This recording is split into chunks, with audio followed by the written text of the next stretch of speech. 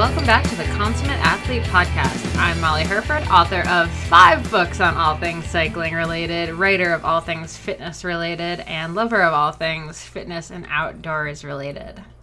And I'm Peter Glassford, Molly's co-host here at the Consummate Athlete Podcast. I'm a kinesiologist, a professional cycling coach, and I also race mountain bikes, and also Ironmans apparently this year is the challenge we've taken on. So yeah, just got back from a big run, and it was actually pretty good. It's one of the first sort of mostly road running, flat running runs I've done that sort of felt good, and I wasn't bored out of my mind. So that's good. Don't know if that means I'm turning into a triathlete or what. But I made sure I was wearing super short shorts and a trucker hat. So I think I'm getting that conversion. Yeah, doing pretty good. Key things are happening. Yeah, on my note, I've actually had more of an off week than Peter training-wise because of some cramping issues in my legs that we're working out, but it seems to be, knock on wood, resolving itself. People don't like when you do that with the microphone. I'm really sorry. Anyway, the big news for me this week, though, is you might have caught that I said 5 books on cycling, and that's because my most recent project that I keep talking about over and over on here as it's coming soon, is here. Yay! So today I just announced, it'll be yesterday by the time this goes up, turning into time continuum situation here. Anyway, I just announced my 5th book is coming out on May 31st. It's part of a series called the Shred Girls series. This one's called Lindsay's Joyride, and it's a novel for middle grades, that like 9 to 13-year-old audience, trying to get sort of bring bikes to a younger female audience. So think Babysitter's Club, but with BMX, and not set in like the late 80s. So it's been really fun to write. It's been really painful to write, just learning how to, really hone fiction writing and stuff. But it's been a super fun project, and I'm really, really excited it's finally out. You can check it out at shred-girls.com or on Facebook /shred-girls.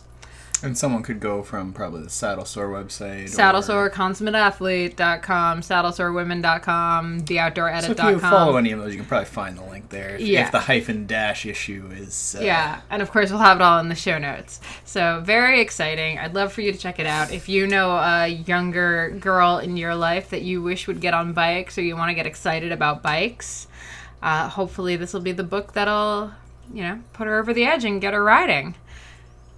So enough about that. Let's talk about today's guest, Stephen Seiler.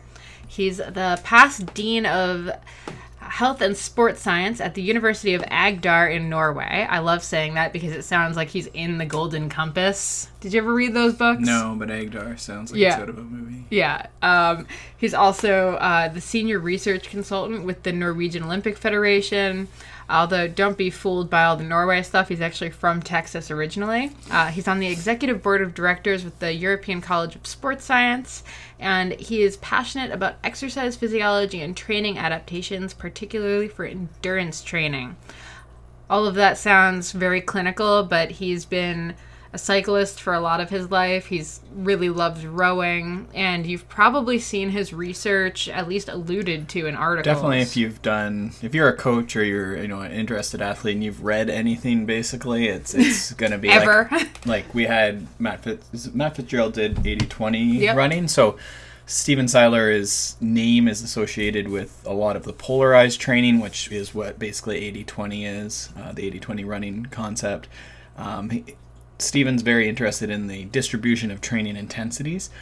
So the idea that as he looked back through the logs and different studies that have been done on elite athletes and Olympic athletes and so forth, it appeared that their training sort of clustered into the 2 poles. So very easy and long, or very intense and short by definition. If it's very hard, it has to be shorter. And not a lot of that time in the middle. So the middle is sort of nebulous in terms of how it gets defined, and we talk a bit about that and the idea that it's not necessarily any one day. I don't know if we get into that super deep, but the idea that he's talking about distribution over a year, a month, or year, lifetime. Yeah, this isn't just about individual workouts. It's about looking at everything as part of the whole.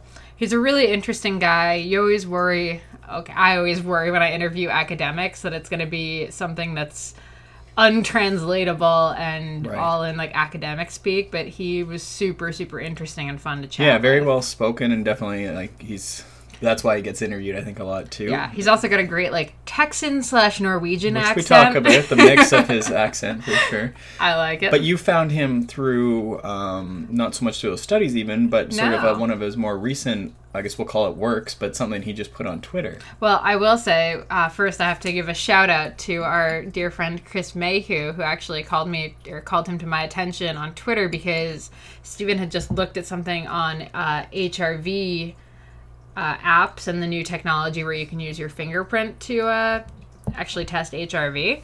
So he had tweeted about that, and since we did that episode back early on in the podcast with Marco Altini, who did the HRV for Training app, Chris thought we'd be interested, and as soon as I looked at Stephen's stuff, I found that he had done this thing he called, I think, the Endurance Training Hierarchy of Needs, playing off of the Maslow Hierarchy of Needs. Mm-hmm.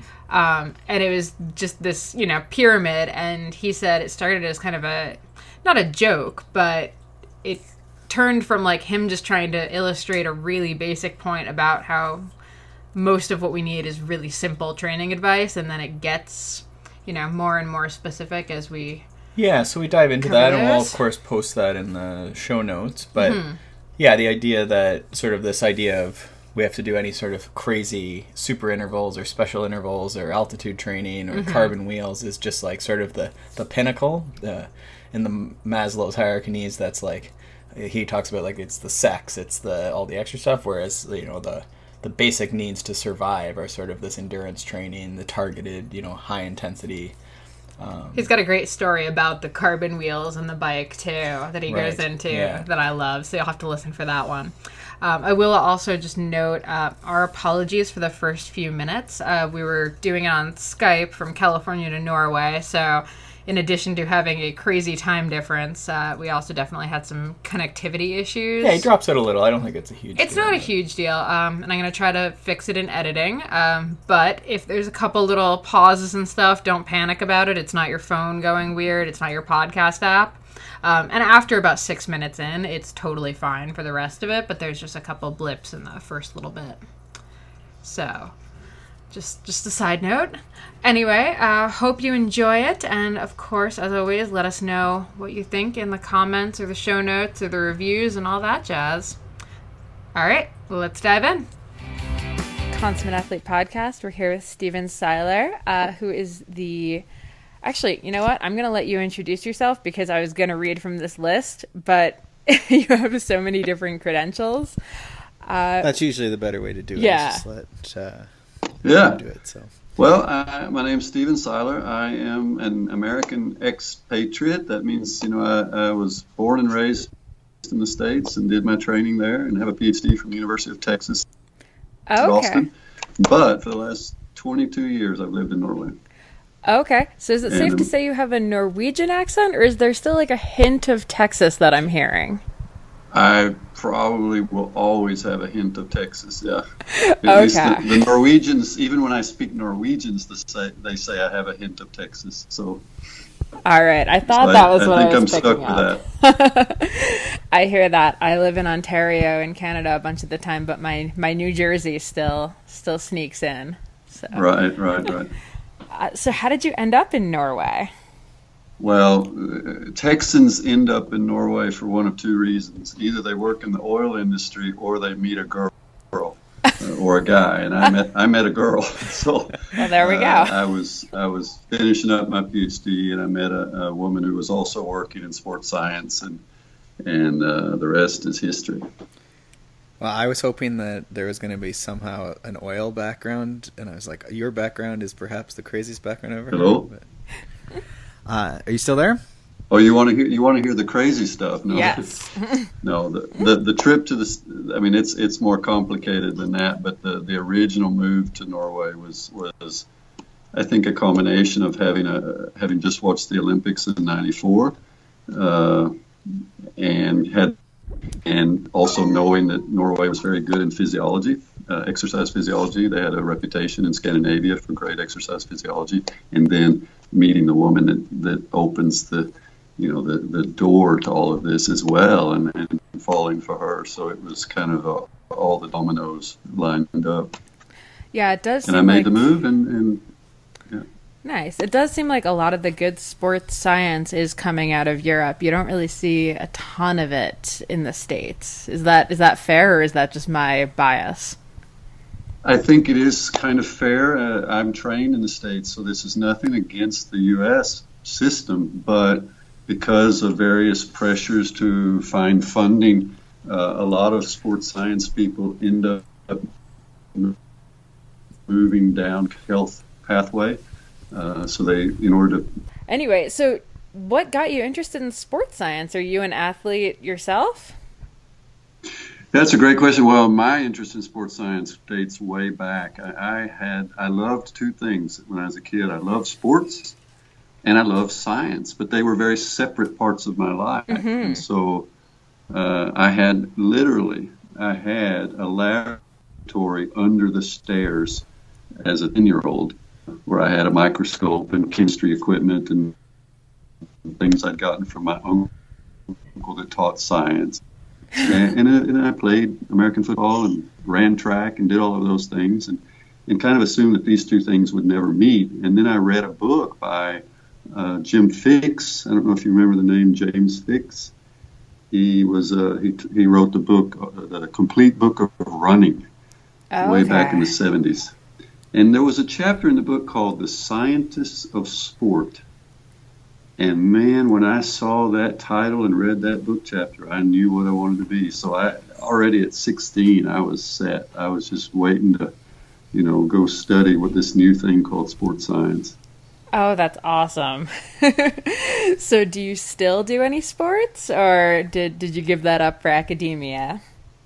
Well, I've competed in rowing and cycling. I played American football, ran track and field, but right now I'm competing in academia, I guess you could say. I'm a university leader, and I feel like I spend all my time competing with meetings trying to turn me into a slob. But I do train regularly, but my competitive needs are not quite as high as they were when I was younger. Mm-hmm. But I really enjoy working with this area, and I've been very lucky to be able to work with a lot of both great sports scientists, but also interact with a lot of great athletes.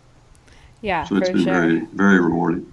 Yeah, I saw on your Twitter the other day that you were there was a rowing competition the same day that the Tour of Flanders was, and right. So which one do you watch, or do you just watch them both? I managed to watch both, actually. Nice. But I have a special affinity, I suppose, for rowing, and I have a bit of a friendship with a physiologist at Oxford, and he works with rowing, and I've been there with them. So I kind of pulled for Oxford versus Cambridge. Mm-hmm. And that was a lot of fun to be able to watch the race. Okay. Oh boy, now all our listeners like Cambridge are just going to be like turning off the podcast. Yeah, I apologize, but when you know somebody at the one institution and you don't know anybody at the other, you kind of just pull for the ones that you at least have met, and it's really not any more fancy than that or more involved. It's just pulling for friends. Mm-hmm. I love it. Health IQ is a life insurance company that promotes a health-conscious lifestyle through financial rewards. They've used science and data to get lower rates on life insurance for health-conscious people just like you, including those who exercise 4 times a week through cycling, weightlifting, swimming, running, whatever consummate athlete lifestyle you're undertaking. Research has shown that people who are highly active through exercise have a 22% lower cancer risk, 50% lower heart risk, and 34% lower risk of early death. Many people who exercise regularly don't realize that they can get a special rate with Health IQ if they qualify through the Health IQ quiz. Health IQ has special rates for cyclists, runners, triathletes, vegans, and other health-conscious people, so you can qualify by scoring elite on quizzes for specific lifestyles. Essentially replacing BMI with waist-to-hip ratio for better predictors of cardiovascular disease when it comes to weightlifters and muscular builds. That's great for me. they also have replaced the LDL-HDL ratio with triglyceride to HDL ratio for low-carb and paleo dieters, which is a better predictor of cholesterol health, and they don't take into account one incidence of family history if you're otherwise healthy. So, go over to healthiq.com/CAPod all lowercase, and take that quiz. They have a bunch of different quizzes on the website, and the website's pretty well designed, so it's worth heading over there, checking it out, and again, using that link, healthiq.com/CAPOD. So now, rowers and cyclists, it seems like I've seen some of your research is done with cyclists. Do you research those sports because you like them personally, or do you personally like them because it's what you're interested in researching? It ends up probably being a little bit of both. I've done both. But from a research standpoint, particularly the cycling has been a function of availability of research subjects. When we try to do research and try to work with well-trained people, you have to achieve a critical mass, find enough of them in this particular sport, and so cycling is extremely popular here. So we've chosen to do a number of studies using cyclists. Mm-hmm. In other cases, I've used cross-country skiers. I don't think I've ever actually used rowers in Norway, but I've been involved with studies involved with rowers. So it's kind of, you have to be opportunistic in mm-hmm. terms of the questions that I've looked at as a scientist have really not been so much specific to the sport. They've been more universal questions about the training process. So that's been kind of important to me, is not to focus on the details of which size oar to use in rowing, but more what are some generalities, what are some, are there some universal tendencies that in terms of training intensity distributions, things like that. And that's kind of what's been interesting, is that we have found that independent of sport, you see some very common features in the way the best people train. Yeah, absolutely. And so speaking of the best people, one of the big things that we talk about for the Consummate Athlete podcast is that, elite and amateur athletes obviously have some different restrictions and everything. So, when you're looking at your studies, could you speak to sort of the difference between studying elite athletes versus studying, your amateur and kind of casual athletes? Right. And it's very fair. Actually, there are, of course, differences, but I think there are really important commonalities. So, obviously, with they are in it to win it. They're not going to say that, well, my job keeps me from training enough, or so that's one of the key differences. They mm-hmm. have essentially made life choices in a period of their life that allows them to train as much as they possibly can. And the result of that is that we see the best athletes across the board train a lot. The actual number of hours per year kind of varies depending on the sport, and there's some reasons for that.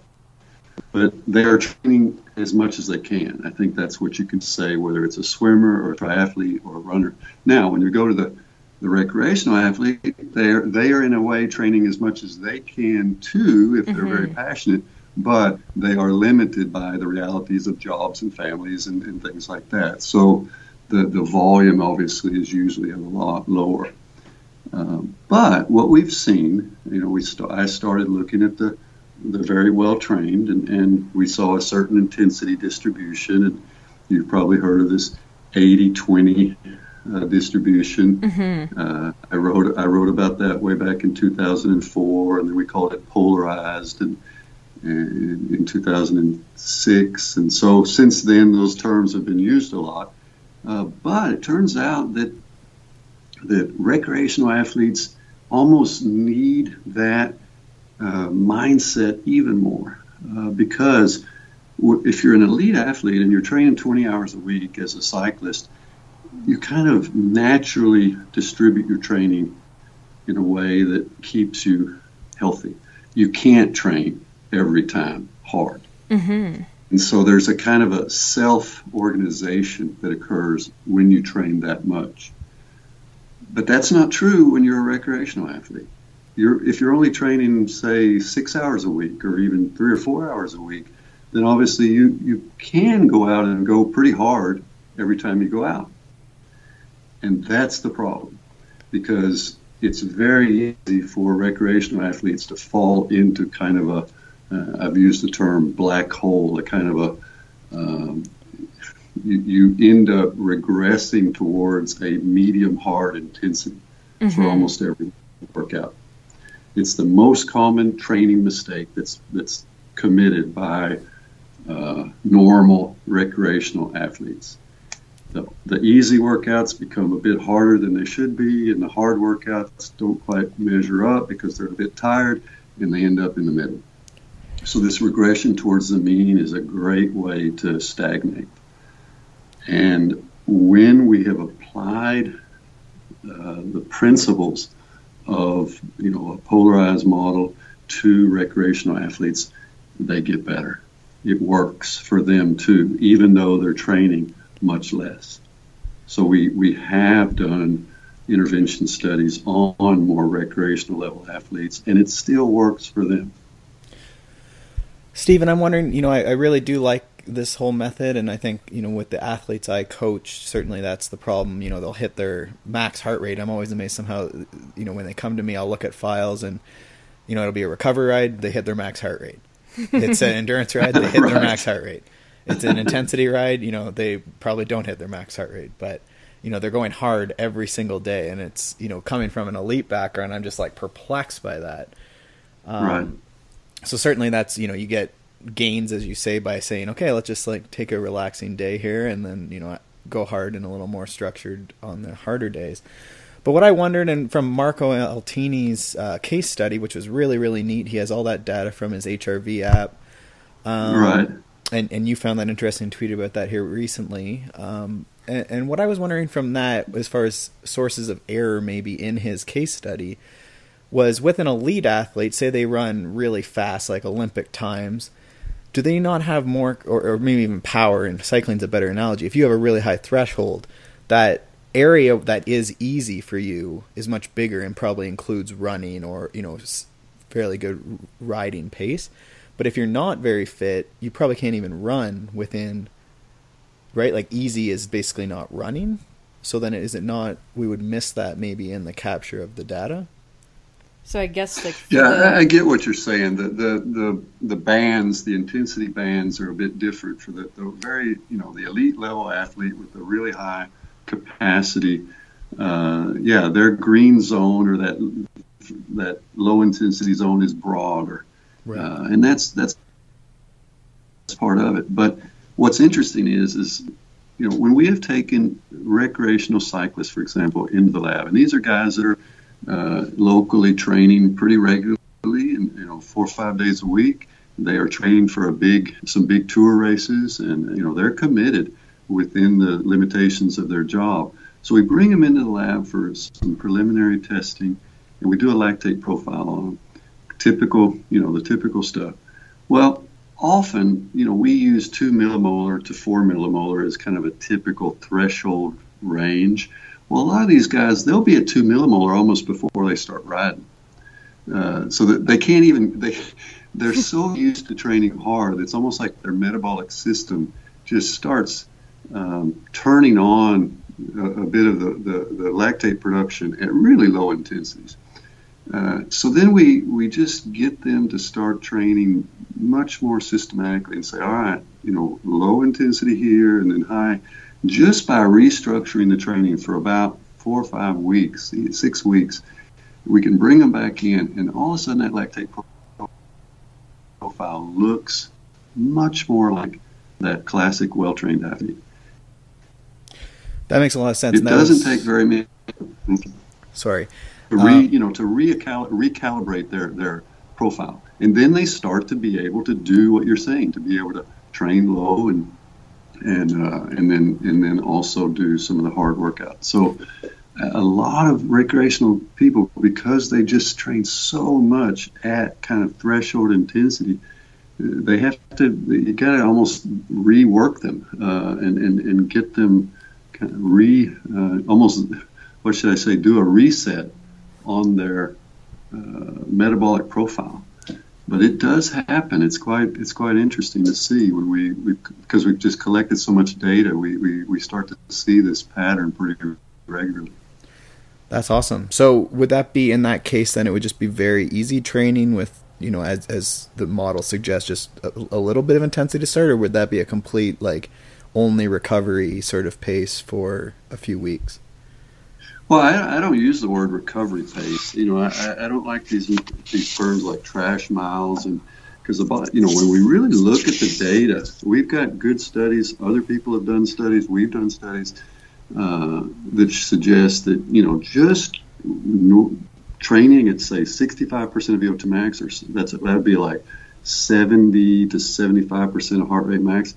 Putting in the hours that induces adaptations. Mm-hmm. So when I talk about low intensity training, I'm not saying that's just recovery training so that you can do the stuff that actually gives you an adaptation.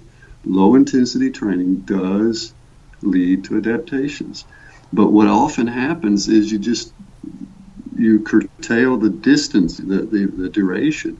If every workout is an hour in length, then there are limits to the adaptation. So when we talk to recreational athletes and say, hey, I can only train, say, 4 days a week, then I'll say, okay, well, let's redistribute that time, and let's try to at least let one of those sessions be much longer, but at lower intensity. So it's a developmental session. It's extending the athlete's capacity, but not in the intensity direction, more in the duration direction. Right. Does that make sense? I think so. So, I just really want, I would say it's important for recreational athletes to understand that just going out on a run where they are not above their lactate threshold is not a trash mile situation. Yeah, we're very focused on what we're trying to achieve with each session. And so for the rower or the cross-country skier, when they're at heart rate 140 or 135 and it's low intensity, they're very focused on efficiency, on technique. So every workout has meaning. Every workout has specific goals, but every workout is not at high intensity. Yeah, that makes a ton of sense. So then the other thing I was thinking when I was talking about recreational versus elite athletes is, and maybe you've dealt with this, but I feel like, and I'm going to throw myself under the bus here and say media in general often, misinterprets or kind of misreports on studies where it's like you have 10 elite athletes that do, XYZ for, X amount of days and, Y happens. Right. Is this bad for the general public? Are we spreading misinformation by accident, or are all of those things kind of valid and, can be applied to the general public?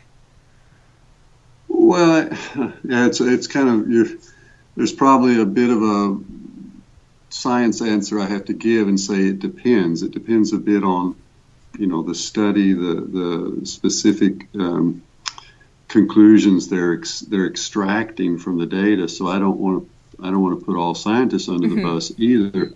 But there are times when we get overzealous. We want to sell our results, and so that's a danger we all have to be sensitive to that work with trying to convert science to practice.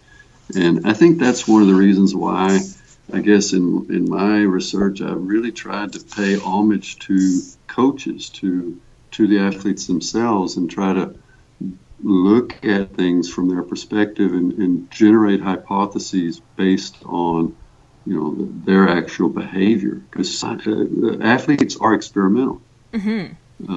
If you're trying to find that 1% difference that can mean the difference between gold and, nice race, 7th place, then you're going to be willing to experiment. You're going to push the limits. So the behaviors that we see from elite athletes are not random. They are the product of years of trial and error, both at the individual level, but also kind of as a collective almost evolutionary, training evolution in their sport.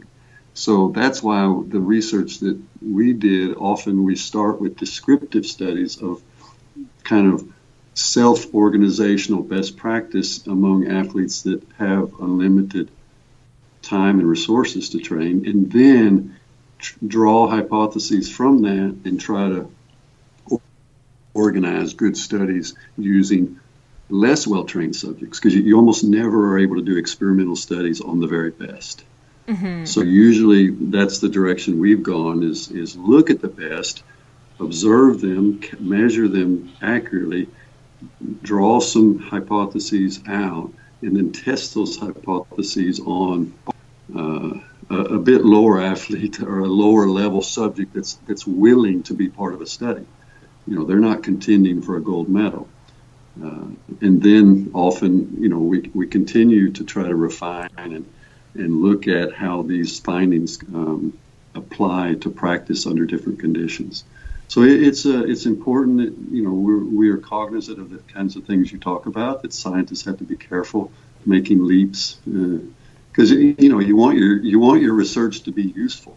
Mm-hmm. So it's easy. It's a slippery slope, but scientists do sometimes make too big of a jump from experimental conditions to practical. Well, and so do we as, reporters sometimes, right? Like, it's a much sexier headline to say that, like, doing this is going to change your life versus doing this changed 5 people's lives in very specific conditions. Yeah. Well, yeah, and the other thing is, my research is not terribly sexy because it basically says that there aren't a lot of shortcuts.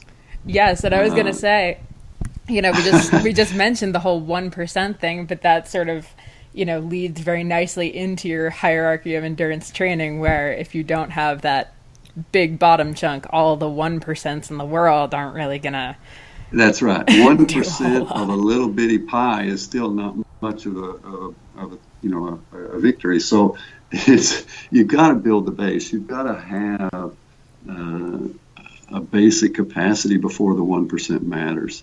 Before the altitude camp matters, or the hypoxia tent, or all these things that just 40 to 50-year-old men love to buy because they. I was going to say carbon deep dish wheels and aerodynamic spokes. It's just the best story I remember when I was a student back in college. I was climbing a hill on my bike, which was a Cannondale at the time. This was in the late 80s, I guess.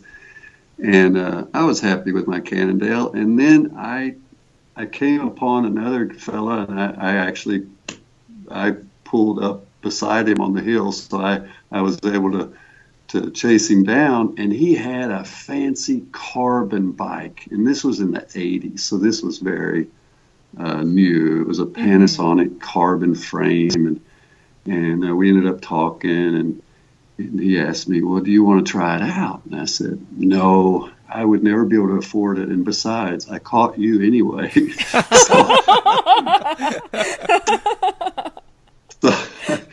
So that was always my thought I thought as long as I train well, then I can live with the other guy having a fancier bike, because he had a couple extra kilos around the midsection. And so I decided that I would save money by keeping my body weight down and let him worry about the few hundred grams on his bike weight, And that's just kind of how it ends up being. When you in your 40s and that, you're looking for shortcuts. I've been there. You're looking for magic, and it's easy to be caught up in the hype. With whatever the journalist throws out there, or the media throws out there as the newest cool training method or technology, and it almost never lives up to the hype. Mm-hmm. But what does work is the basics. Still, it's just the basics. Oh, I'm so glad you said that about the weight savings. That always cracks me up when you see the guys that are like, yeah, I have this like super light bike. I shaved off 100 grams. And it's like, oh, I just cut calories by like 200 a day for the month. Yeah, I was going to say, man, eat the salad, dude. Instead of paying $1,000 extra, eat salad for a month and you'll be there. Exactly. Anyway, so the cost savings. That's alone. how it is.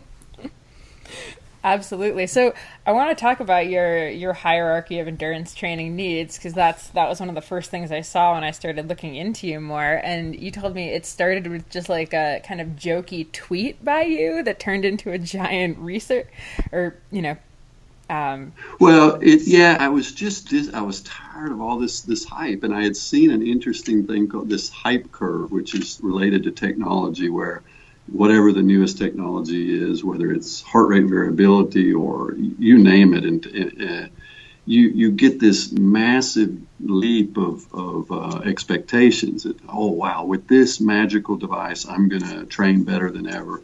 And then, disillusionment follows. It's not quite as magical as you'd hoped. And at some point, maybe over time, you find out, well, yeah, it does. It is useful to a certain extent, but it's nothing magic about it. I have to combine it with all the basics. And that's very typical, is there's a hype curve.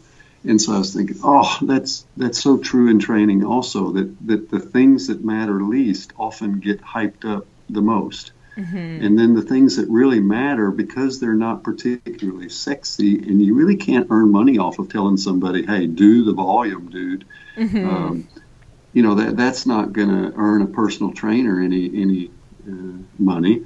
So we have a tendency to go towards short, high-intensity solutions, towards technology. It's kind of the American way. But the bottom line is for 1,000 years, getting the job done, it's still about doing the work. And the great athletes in endurance, what's always there is they've done the work. They've got a big volume. They train daily, and not just daily, the very best, 2 and 3 times daily. There are no shortcuts to, that peak performance kind of thing. And so that kind of, I said, all right, let's the one thing I remember from sociology was Maslow's hierarchy of human needs, which is kind of the same thing. Is, well, first you got to have food and water before you can think about sex, and then once you've got to make sure you've got the basics before you can think about other things. And at the very top of the hierarchy, you can talk about self-enlightenment and all this stuff. Well, kind of the same for training. You just got to do the basics first, and then you can start talking about periodization or some high-level microcycle strategy that might add a 1% gain or something. But it does not matter if you haven't done the basics first. Mm-hmm. And so that's what the hierarchy was all about, was trying to, first I just tweeted a triangle with that built up, or a pyramid. And then, people liked it, and it was like a little bit of a hallelujahs kind of thing. And so then I got asked to do a presentation on this hierarchy, and I thought, presentation? I just have the one picture, and so then I had to quickly turn the picture into a presentation, and it wasn't particularly difficult because the data is there. I mean, and I have been doing this a while, so I whipped together a presentation, and then I ended up thinking, well, this is not published, but it seems like that a lot of practitioners have use for it, so I put it out on ResearchGate. And it's the most viewed article I have on ResearchGate, so obviously it has struck a nerve for a segment of the population that's kind of in between researcher and practitioner. So I hope it's been useful. I think so. I mean, I'd say even from like a coaching standpoint, it's sort of a nice thing to be able to show athletes and sort of really simply explain the concept of like, no, like this is what really matters, and we can get to these points, but we got to get that bottom part first. Yeah, it's so frustrating. And some of the higher order, if you take the hierarchy, some of the higher order practices like altitude training or heat acclimation or things like that, they also have a certain element of risk. Mm-hmm. So you need to consider risk and reward. So when we send even elite athletes to altitude camps, it's a cost benefit analysis that you have to do, because not all athletes respond well. If you have a toothache or any kind of inflammation in your body when you go to altitude, it can really be a negative result. Mm-hmm. So there's all these details, and the average person just probably shouldn't worry about it. They should focus again on the low cost, high benefit practice, and then if all of that is done really well, and they're competing in the Masters National Championships, and they've got the cash, and they want to do an altitude camp, then more power to them. But it's probably not going to be decisive. Yeah, it reminds me, I always come back to, are you familiar with Dan John? He's a strength coach, but is really well spoken, and he has a concept called bus bench versus park bench sort of workouts, and he talks about how most people should just spend their time on sort of park bench workouts, which is just what you're talking about. Like, you're not really super concerned about, what time the bus is coming, or, that sort of stuff. Okay. So, and then the concept is that, trying to figure out what's the bus bench in the park. Yeah, exactly. So then your bus bench is like that 1 week or 1 month of the year when you're really, driving it, whether that's the taper or just a little more high intensity, the sport specific sort of training you're talking about. Right. And his theory was that, like, it's the consistency over time and just taking care of those basics, and it's not sexy. It's just you're sitting in the park feeding the birds or whatever you're doing, right? And right. Yeah, that's a good analogy. In Norway, they talk about making the cake versus eating the cake. And making the cake is that daily grind. You're building the machine. Right. And eating the cake are those high intensity sessions. You actually, and the analogy basically is you can't just eat cake. You got to make the cake. And so you got to have that balance right. And most workouts should be about building the platform, building the capacity. And then every once in a while, you're going to do some of these workouts that extend your ability, that really push your limits. And if you have that base, then those are going to be better absorbed by the body, those really tough sessions. So that's one of the things you see really well-trained athletes. It always amazes me. I know physiologically that when they cross the finish line, I know they're at heart rate max, their blood lactates are high. I know that they have all those same maximal physiological outputs, but yet they just recover so darn fast. They can be smiling, a minute later and waving to the crowd and taking a victory lap. Whereas those of us who are not so well trained, we're lying in a fetal position on the side of the road, because we just don't recover as fast. We just don't have that amazing base that they have through training they're training twice a day, every day. They almost need a training session before the race that day. I was just watching the World Championships in cross country skiing, and they interviewed the skiers, and they're literally, those guys are so well trained. They're doing morning workouts before the race that afternoon because they just they're so used to it. They need to keep their body going.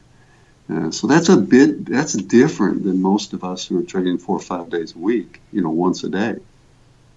Mm-hmm. It's really fascinating.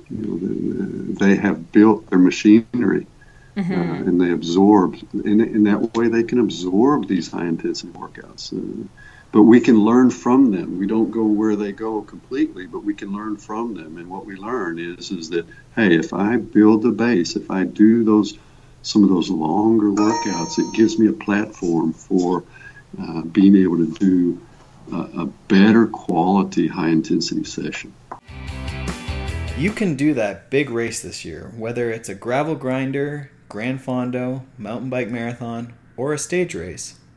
Don't put it off or show up unprepared. Let Smart Athlete, that's Peter Glassford, help you train optimally for your goals. You are not the same as your friends or a random pro. Get a plan that fits into your life and takes your fitness and your experience into account. As a kinesiologist, professional cycling coach, and experienced rider, I have a unique balance of theoretical and practical experience that can help you reach your goals. Whether you need a simple training plan to follow or daily contact to dial in your training and adapt to your changing lifestyle and needs, Or maybe you just need a skill session to get ready to hop logs and shred some trails at an upcoming mountain bike race. I can help. Visit smartathlete.ca to find out more and get started. I wonder, with the base and sort of just this, the generalized, the making of the cake process, what is your opinion? With cross-country skiing, they do a lot of cross-training. Do you see, as far as sport-specific, do you think that a lot of that total frequency, volume of training, does it have to be sport-specific, do you think, to get the most bang for your buck? Yeah, that's a good question. I think it may not need to be, like, if we take cross-country skiing, if they can ski, they will ski. So we have to remember that part of the reason that skiers and rowers do other modalities is just because of access. Mm-hmm. It's not because it's optimal. Rowers will row and skiers will ski if they have access to rowing and skiing conditions. But with global warming and all these things, the reality is that they don't have access. Even in Norway, they don't have access to snow all the time. So, yeah, they do other modalities, but they still seek specificity. For example, the skiers, when they run, will tend to run more on hilly terrain. They'll run slower, but they'll use the hills to moderate their workload. They're not going to do track sessions, for example. So they're more specific. They're always seeking specificity or transfer. Or if when they do a lot of roller skiing, for example. So there is specificity in that so-called cross training you're talking about. The rowers, the same way. They're not gonna go too far away from the basic muscle groups that they want to train for their sport. So we have to be a little bit careful how far we take that cross training idea, because runners run, rowers row. That's what gets you ready to compete. Fair enough. I think that's very valid. The other thing I was just wondering, I wanted to come back to, Sufferfests and all these trainer videos and Islands of Zwift and stuff are really popular. And to me, it's Sufferfest. Yeah, you guys watch more videos than I do. I'm sorry. So I don't know all of these things. Oh, okay. So it's like indoor cycling videos and like smart trainers and stuff. So everyone's riding indoors on their bicycles, watching a TV screen, right? We're slowly becoming like the movie Avatar, or what's the cartoon one? I don't even know that Avatar was the right. No, what's the one where they're watching the screens and stuff in the cartoons? Anyhow, everyone's watching screens and not talking to each other and riding in groups and stuff. Right. But to my point, the trainer videos are very high intense, but not in the way you're talking about. More like a lactate threshold, like you're working really hard or moderately hard for an hour type thing. Right. And that's becoming very big, I guess, maybe more in the Western world. Well, I think also your client base and the base of people you see a lot of the time are Canadian, and for us, like, the Canadian winter means there's not a lot of riding outside options. Right. Sure. And you guys, I mean, you're zeroing in on something that's really interesting, and that is that there, again, back to that point I tried to make earlier, where we have a tendency to kind of regress towards the mean and middle intensities. And unfortunately, the fitness industry, training centers, personal trainers, they all kind of push us in that same direction, because if I'm a personal trainer, then there's not much point in me going and telling you, hey, you know what, the best thing for you today is a 2-hour low-intensity jog outside. You don't need me. That's not what the personal trainer is going to say.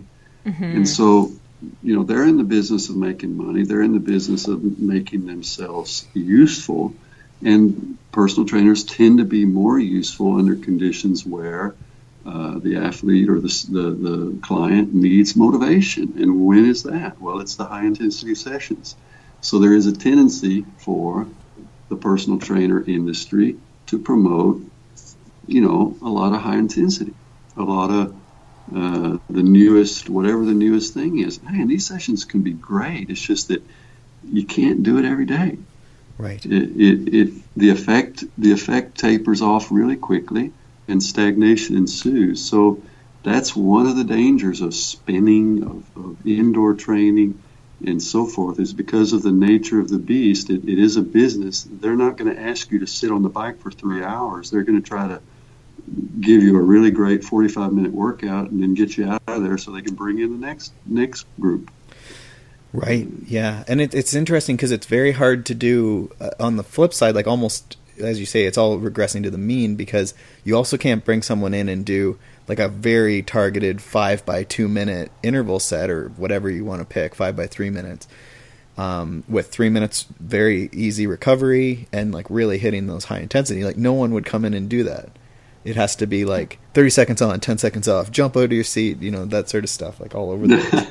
Right. And it also needs to conform to whatever the music is. So that's important. Absolutely. Of course. So we're all guilty of that. The music tends to drive us the intensity up. So anyway, so that's just one of the challenges. And I think one of the other things you see with really great athletes is they have such discipline.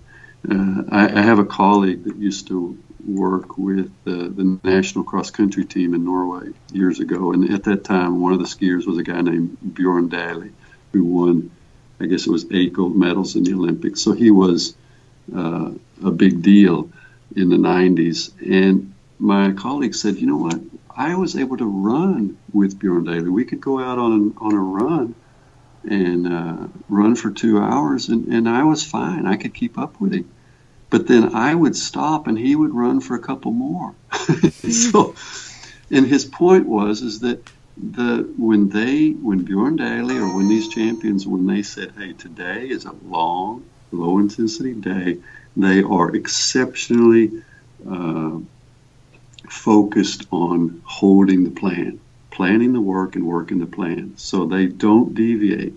And that's that discipline is one of the things you see with the elite athletes. And they have enough discipline that if they're riding easy on a bike and some poser or some recreational cyclist cycles by them, they're not going to chase them. They're going to let them go because that's not their plan that day.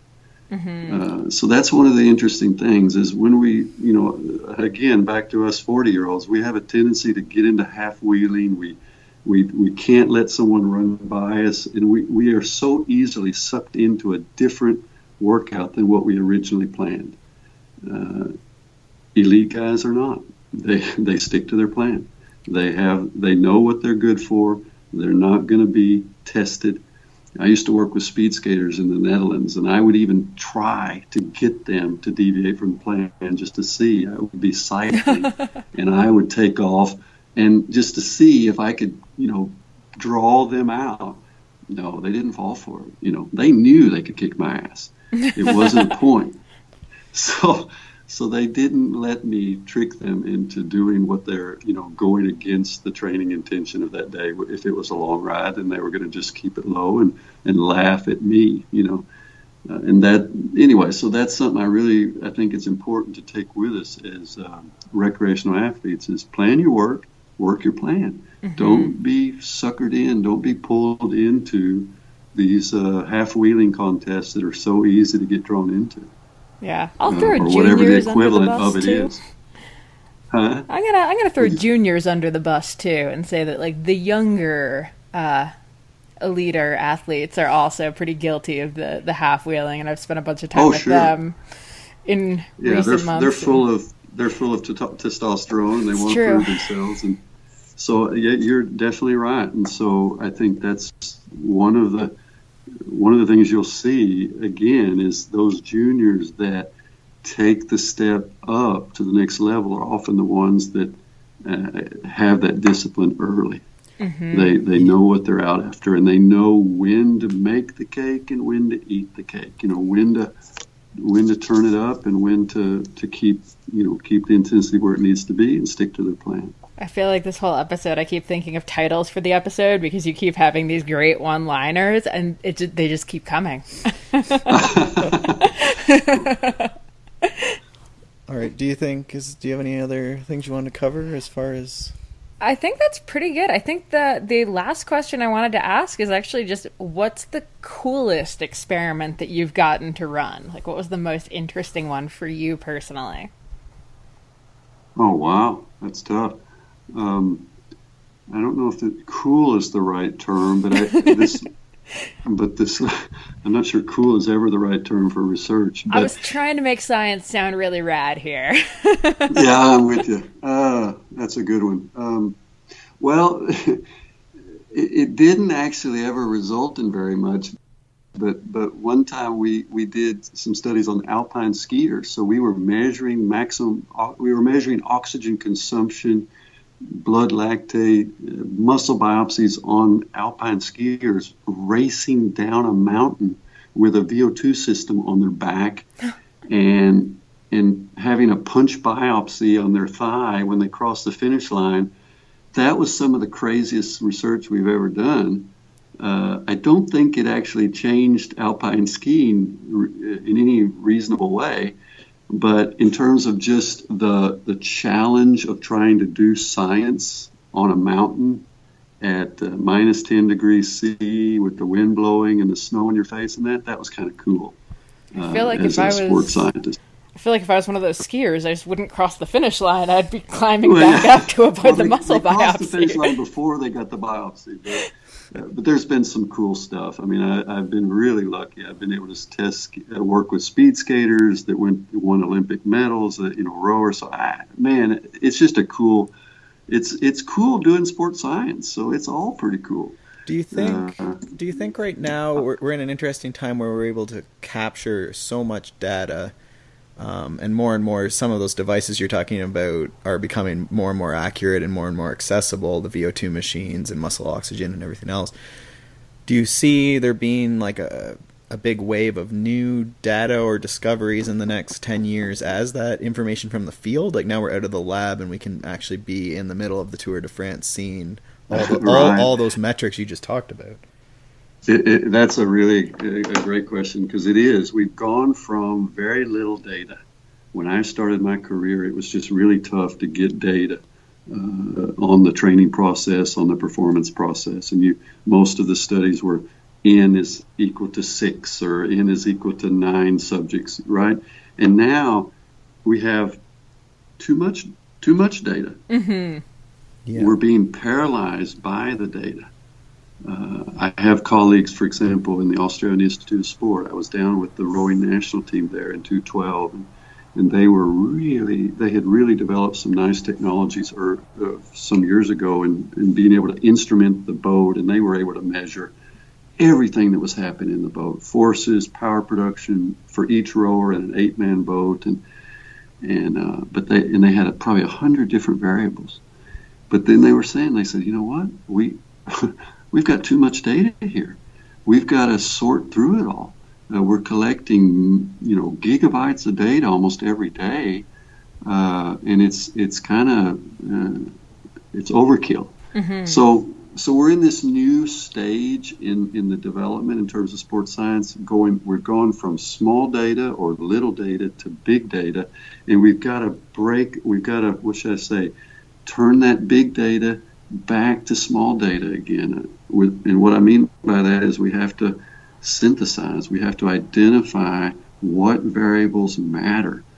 And so we're in a new phase in sports science, as you allude to. We've got access to tremendous amounts of data, but I'm not sure yet that it is changing practice very much.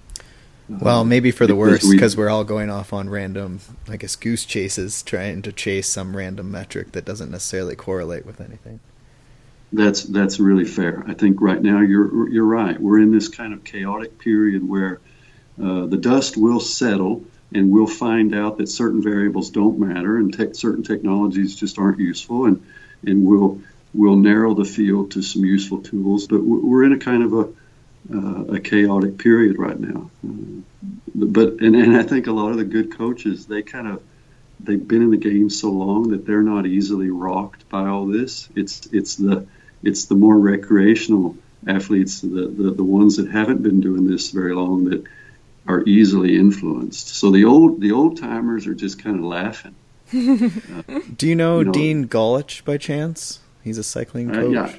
I know of him. I don't know him personally. He did a webinar for Training Peaks recently on interval training. I think you'd probably really at least agree with it. I don't know how much more you want to listen to about the subject. But we also had him on the podcast. I'm just going to throw that one out there. Dean's definitely one of those. He's been in it for a long time and seen a lot of numbers and technologies and stuff. And so it was interesting seeing how he was using some of the new stuff, but how it just came back to like, no, you just do the intervals and you go harder, or you add more recovery, and he sort of went through it and boggled people's minds, but it was a really neat presentation. I'll send you the link and maybe you'll enjoy it, or you can disregard it. I'll send it to you. Well, and again, back to that, the coaches have a kind of I'm trying to think of the English word, but it's a silent knowledge. They have a feel that's difficult to identify in terms of numbers, but they can look at a situation, they can look into the eyes of the athlete, they can see movements and make decisions.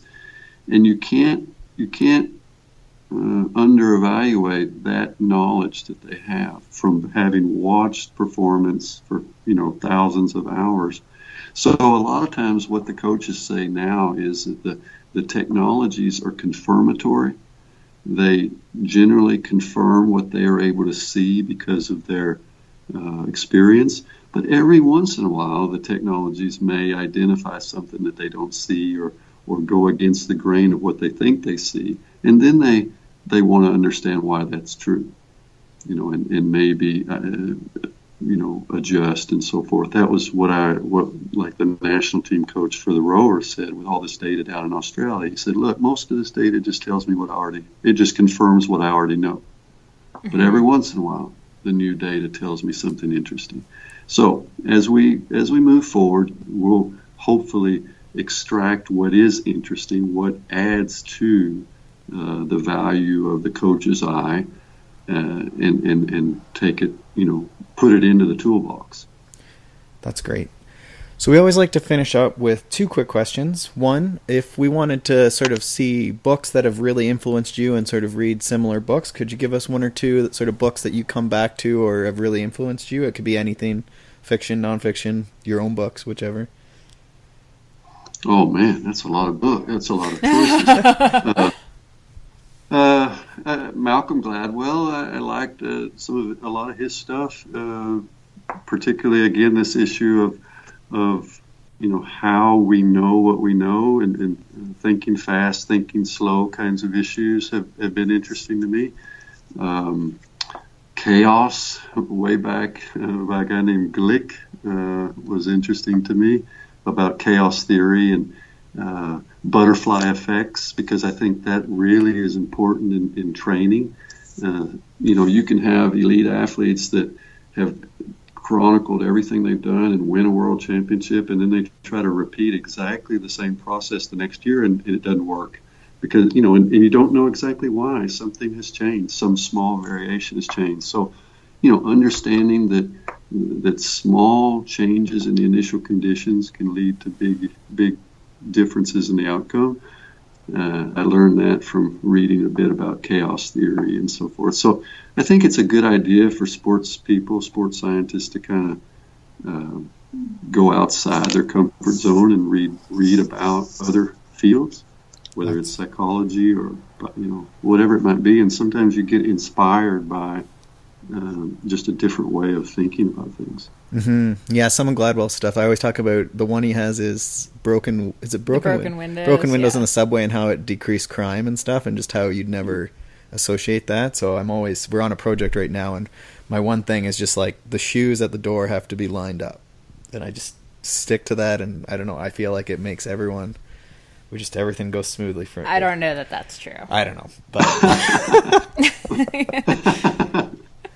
Well, now you're making me feel bad, because I don't think my shoes are lined up at the entry of my house. If your windows aren't broken, you're basically within. So as long as your windows are in good shape. Okay. I feel like this is with apologies to Malcolm Gladwell for Probably bastardized it. Probably. Yeah, I think we've definitely taken a lot of his good work out of context now. So. Well, that's a good way to end something about science and studies and stuff, is just to take it out of context and make a headline. Perfect. All right, last question.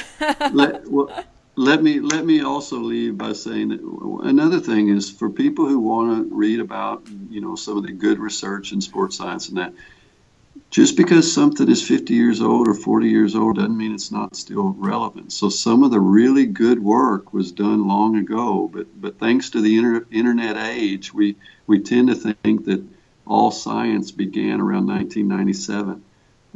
So it is worthwhile to remember that some of these classic works are just as useful today as they were back then. Mm-hmm. That's a very good point, and a lot of them you can get them pretty cheap in paper copy and really study them, and sometimes they're even marked up by smart people ahead of time. So, bonus. Yeah, so we shouldn't try to reinvent the wheel all the time. Yeah. You see in training, it's these cycles, like interval training. Interval training has been going on for 70 years, but it just comes up again and again as if it was rediscovered. Mm-hmm. So final question is, where can people follow along? You're very active on Twitter, so we'll put all your Twitter stuff there. What's your Twitter handle? What is my Twitter handle? I think it's just Stephen Seiler. It's I believe not very so, fancy. Yep. Awesome. Any places? And I use ResearchGate, which is, I don't know if you know about ResearchGate. It's an archive. It's kind of like social media for geek scientists. It is my favorite place. Yeah, so a lot of my articles, manuscripts, and so forth are available for free there. Yeah, we'll link to that because it's got the hierarchy. Yeah, so people can see that. And that's where a bunch of your presentations and stuff are as well.